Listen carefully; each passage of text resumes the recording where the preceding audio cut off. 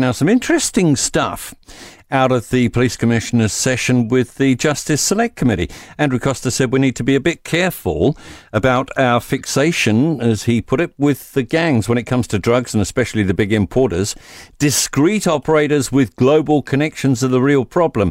90% of those charged with importing, manufacturing or dealing meth are not patched gang members. And in reality, a gang member's lifestyle, to use his words, can be, quote, quite pitiful. They're dealing to support their own habits and maybe have a bit left over to pay for petrol. Now, is he trying to make us feel sorry for the gangs? I think he's missed the point about what the public are feeling right now over the gangs. Mark Mitchell seems to have a better handle on it. He's appalled at open warfare on his patch, Whangaparoa, north of Auckland. He says the public's sick of gang members taking over roads and public spaces. Yes, you're right. Behaving as though they got a license to do what they want, quote unquote. And that surely is the point. If you or I were to have so much as an out-of-date warrant, they're all over us, aren't they? Tickets left, right and centre.